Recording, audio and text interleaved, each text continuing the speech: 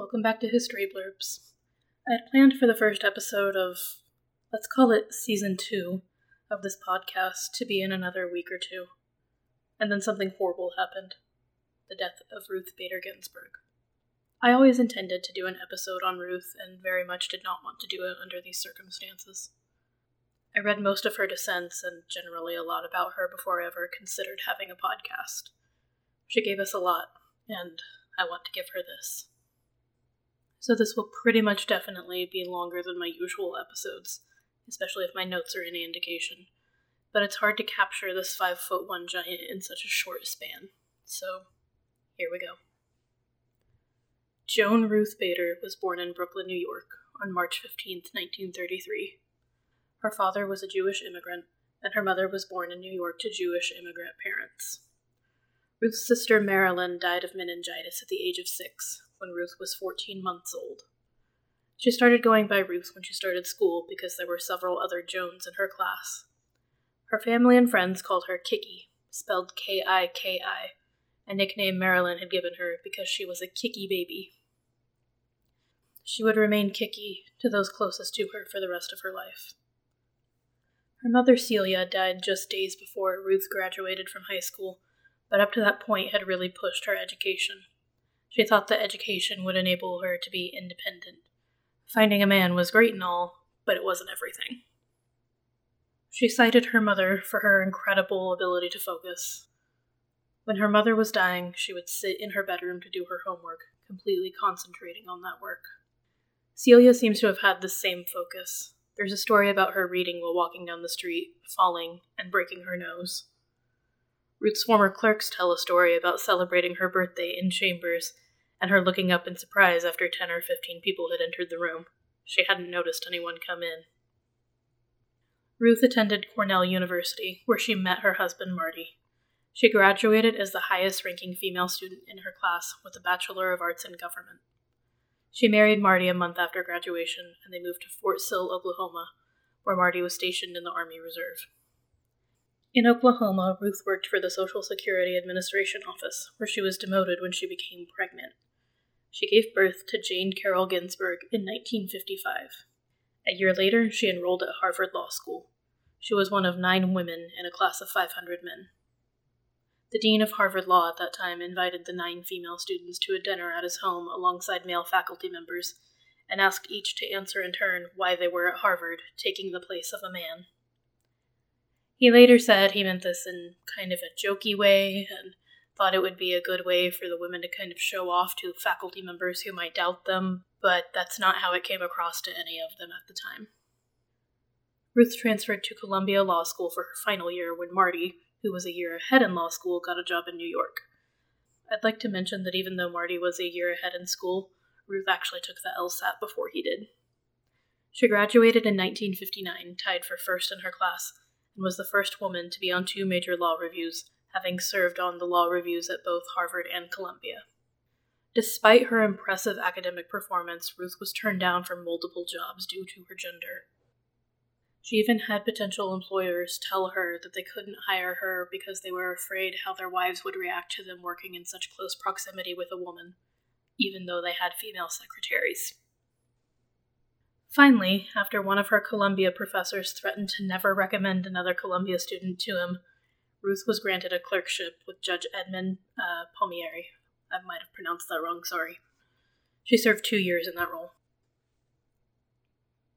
After clerking, she was a research associate, then associate director of the Columbia Law School Project on International Procedure.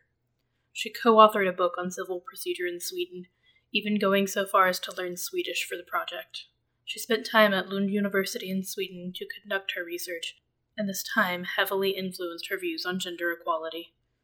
In Sweden, women comprised somewhere around 20 to 25% of law students, and one judge that Ruth included in her research was still working at 8 months pregnant.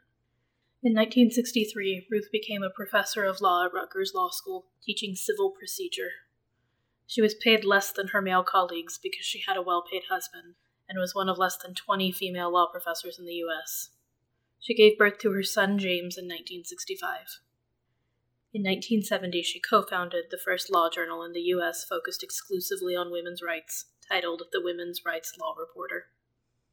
In 1971, Ruth volunteered to write the brief for Reed v. Reed, the case in which the protections of the Equal Protection Clause of the 14th Amendment were extended to women. In 1972, she left Rutgers to teach at Columbia Law School, becoming the first tenured woman there, and co-authoring the first law school casebook on sex discrimination. This was also the year she argued Moritz v. Commissioner before the 10th Circuit on behalf of a man who had been denied a caregiver deduction on his taxes because he was a man who had never been married. This was a case that was immortalized in the film On the Basis of Sex. As a side note, I actually watched the film for the first time last night and was not prepared to see the real RBG at the end. I think someone may have been cutting onions in my house around that time. The same year, she co-founded the Women's Rights Project at the ACLU, and the next year she became the project's general counsel. By 1974, the project had participated in more than 300 gender discrimination cases. Ruth personally argued 6 gender discrimination cases before the Supreme Court between 1973 and 1976, winning 5 of them. Ruth chose her cases carefully, knowing that gender discrimination would have to be dismantled piecemeal, not all at once. She represented both male and female plaintiffs to show that gender discrimination was harmful to everyone. She specifically liked to target laws that appeared at first blush to be beneficial to women, but actually served to reinforce the idea that women should be dependent on men. Her strategy extended to word choice, often using gender instead of sex, after her secretary suggested that the word sex would be distracting to judges. I'm not going through the rest of the Supreme Court cases one by one. You can look them up, and I highly recommend doing so. Her collective victories for gender equality discouraged legislatures from treating men and women differently under the law, and her friend and fellow Justice Antonin Scalia later called her the Thurgood Marshall of women's rights. He was not the first to make the comparison. She continued to work on the ACLU's Women's Rights Project until 1980, when President Jimmy Carter nominated her to serve on the United States Court of Appeals for the District of Columbia. Ruth wanted to understand all aspects before coming to a conclusion, and often found consensus with her conservative colleagues, earning her a reputation as a moderate and a cautious jurist. She served in this role for 13 years, until President Bill Clinton nominated her to the Supreme Court on the recommendation of U.S. Attorney General Janet Reno, after a suggestion from Utah Senator Orrin Hatch. Ginsburg was still viewed as moderate at the time, and Clinton was reportedly looking to diversify the court, so he picked a Jewish woman. The first Jewish justice, I had a hard time saying that, since 1969, and only the second woman on the Supreme Court. If anyone is wondering, yes, Sandra Day O'Connor, the first female justice, is still alive, but is sadly suffering from dementia. Ruth Bader Ginsburg was confirmed by the Senate in a 96-3 vote on August 3, 1993. In 1997, she became the third woman to administer an inaugural oath of office when Vice President Al Gore requested she do so for his second term under President Bill Clinton. She's believed to be the first Supreme Court justice to officiate a same-sex wedding, which she did in 2013, after a summer in which the court had bolstered same-sex marriage rights in 2 different cases. She really seemed to find her voice and became a pop culture phenomenon after Sandra Day O'Connor's retirement in 2006, which left Ruth the only female justice until Sonia Sotomayor's appointment in 2009. Once again, I won't go through all her opinions or even her dissents on the Supreme Court, but you should absolutely read her dissents on your own because they're pretty epic. I do want to highlight one that Ruth herself was proud of, though. In 2007's Ledbetter v. Goodyear, Lilly Ledbetter filed a lawsuit claiming pay discrimination based on gender. The court voted against her 5-4, not actually disagreeing with the gender-based discrimination, but saying that the statute of limitations had run out. Ruth emphasized the secretive nature of pay disparity, saying, "In our view, the court does not comprehend, or is indifferent to, the insidious way in which women can be victims of pay discrimination." In her dissent, she called on Congress to undo the court's decision. The Lilly Ledbetter Fair Pay Act was passed in 2009, with Ruth credited for helping to inspire it. It was the first law signed by President Barack Obama. She hung a framed copy on the wall in her chambers. These dissents caught the attention of many, including a student at the NYU School of Law after a particularly contentious Supreme Court case. She followed Celia Bader's advice to use her anger productively, and posted Ruth's dissent to Tumblr. This became the notorious RBG, a moniker that had to be explained to Ruth, who was delighted by the connection to the rapper The Notorious B.I.G.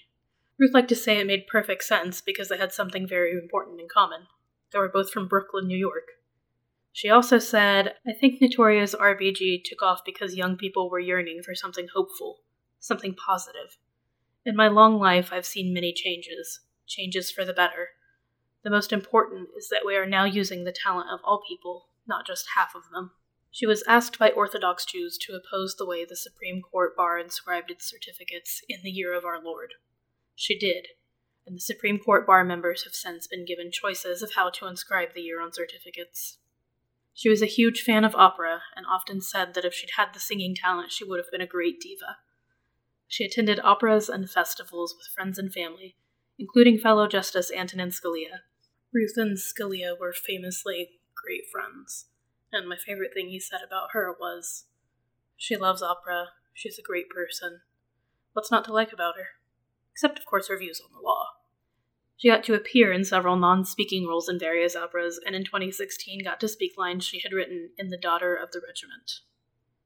Ruth and Marty were married for 56 years, until his death in 2010. She regularly cited advice given to her by her mother-in-law on their wedding day. She said the secret of a happy marriage was that it helps sometimes to be a little deaf. Ruth said she followed that advice assiduously in every workplace, including the Supreme Court. She said, "If an unkind word is said, I just tune it out." Though she went through multiple rounds of cancer and other health issues, she didn't miss a day on the bench until 2019. Her response to being physically weakened from treatment was to start working with a personal trainer twice a week, and before her 80th birthday could complete a session of 20 push-ups. She was often asked in recent years if she was considering retirement. The answer was always an emphatic no. When specifically asked if her age had required any adjustments, she said, "I don't water ski anymore. I haven't gone horseback riding in 4 years. I haven't ruled that out entirely, but water skiing, those days are over." Ruth's final battle with cancer began in February 2020, though that was not announced to the public for a few more months. She said, again, that she would remain a member of the court as long as she could do the job full steam. She said she aimed to emulate Justice John Paul Stevens, who retired from the court at age 90 after 35 years. She made it 27 years before her death on September 18th at the age of 87. Ruth died on the eve of Rosh Hashanah, the Jewish New Year. It's said that very righteous people die at the end of the year because they were needed until the end. There's a lot I haven't even touched on about her life, like her famous collection of jabots, the collars she wore with her robes. This is an intentional omission. They're part of another project I'm working on for this podcast. I've also yet to mention her terrible cooking or the pocket constitution she carried in her handbag.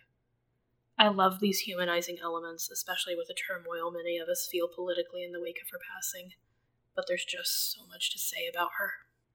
In an interview, Ruth was asked about the extraordinary empathy she seemed to possess for so many people, family, friends, plaintiffs. She said, "It may have begun when I appreciated how much my parents were affected by the death of my sister, so I knew what it was like to grieve.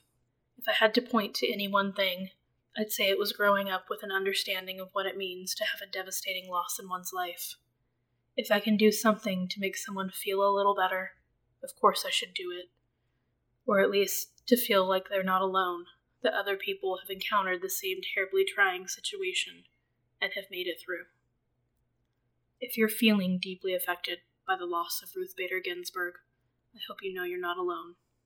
She told us to fight for the things we care about in a way that will lead others to join, and she told us to keep going. May her memory be a blessing. Thanks for listening.